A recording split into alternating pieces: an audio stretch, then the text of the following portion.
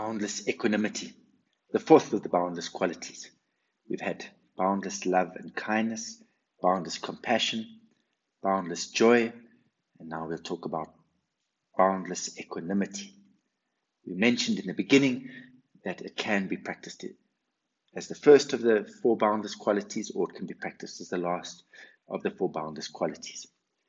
And this is the sentence in the aspiration prayer.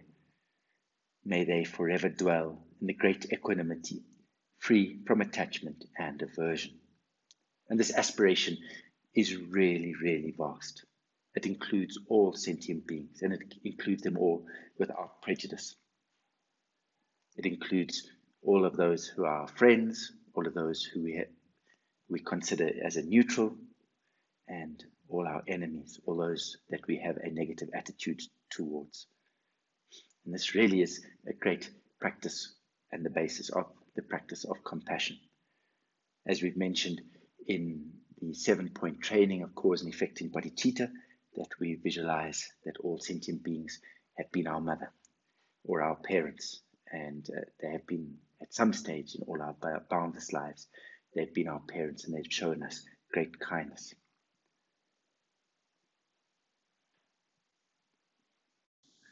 Because for countless lives we've believed in an independent self, and as a result of that independent self, we have had all of the self-grasping.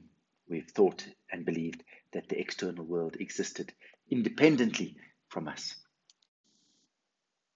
And as a result of this, we have had attachments, those that we consider our friends. And if we consider some people as friends, then it's likely that we have aversion to other people. And as a result, we have our enemies, or those people that we dislike or that we consider to be problems. A possible example of this is, for instance, we have our family, and maybe it is our husband and our wife, and maybe our mother or a father, maybe children, and we consider them to be very dear to us. We really look after them, we really care for them, we really wish for their happiness and not to get harmed. However, anybody that does anything in terms of what we believe to be hurting them or harming them or making their life uncomfortable, we might become very angry, or we might consider these people as being enemies. And so as a result of having certain people considered friends or acquaintances or family, we treat other people as potentially negative or as potentially enemies. And the same can be applied in many different circumstances. For instance, we might be part of a group or a society or a club, and our competitors, if we take it very seriously, might be considered as enemies. It can happen in work situations where we really wish to achieve certain things and other people are getting in our way, and so we may have disdain or dislike for them. It might be between countries. I'm from this country, you from that country. And because you are from that country, you are perceived as an enemy to my country. These differences may come about because of race, because of color, because of class, for many different reasons. Because these are the people we consider ourselves to associate with, we consider those people to be enemies or to be competitors or to be against us. And in so doing, actually what we are doing is we are maintaining a narrow state of mind. We forget the reality, the infallibility of cause and effect. Why are these people our enemies today? It's because in the past we may have done certain things to harm them, to hurt them.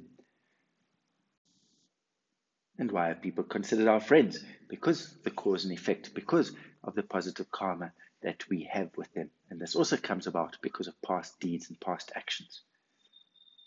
Because of our past generosity or kindness or patience or help that we may have given these sentient beings previously.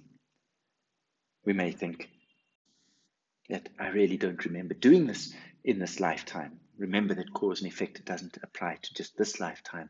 It's the result of our past actions of lives before.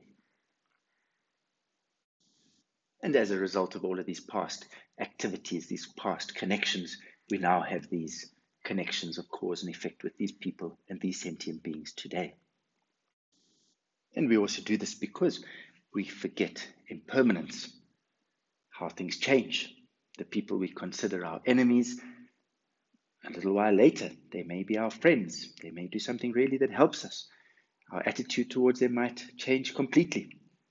It also happens the other way. People we consider our friends become our enemies.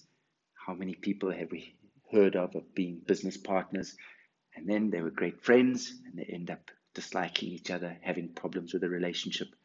How many times in relationships has this happened, one way or the other? Sometimes it's because we really like somebody, and then something happens.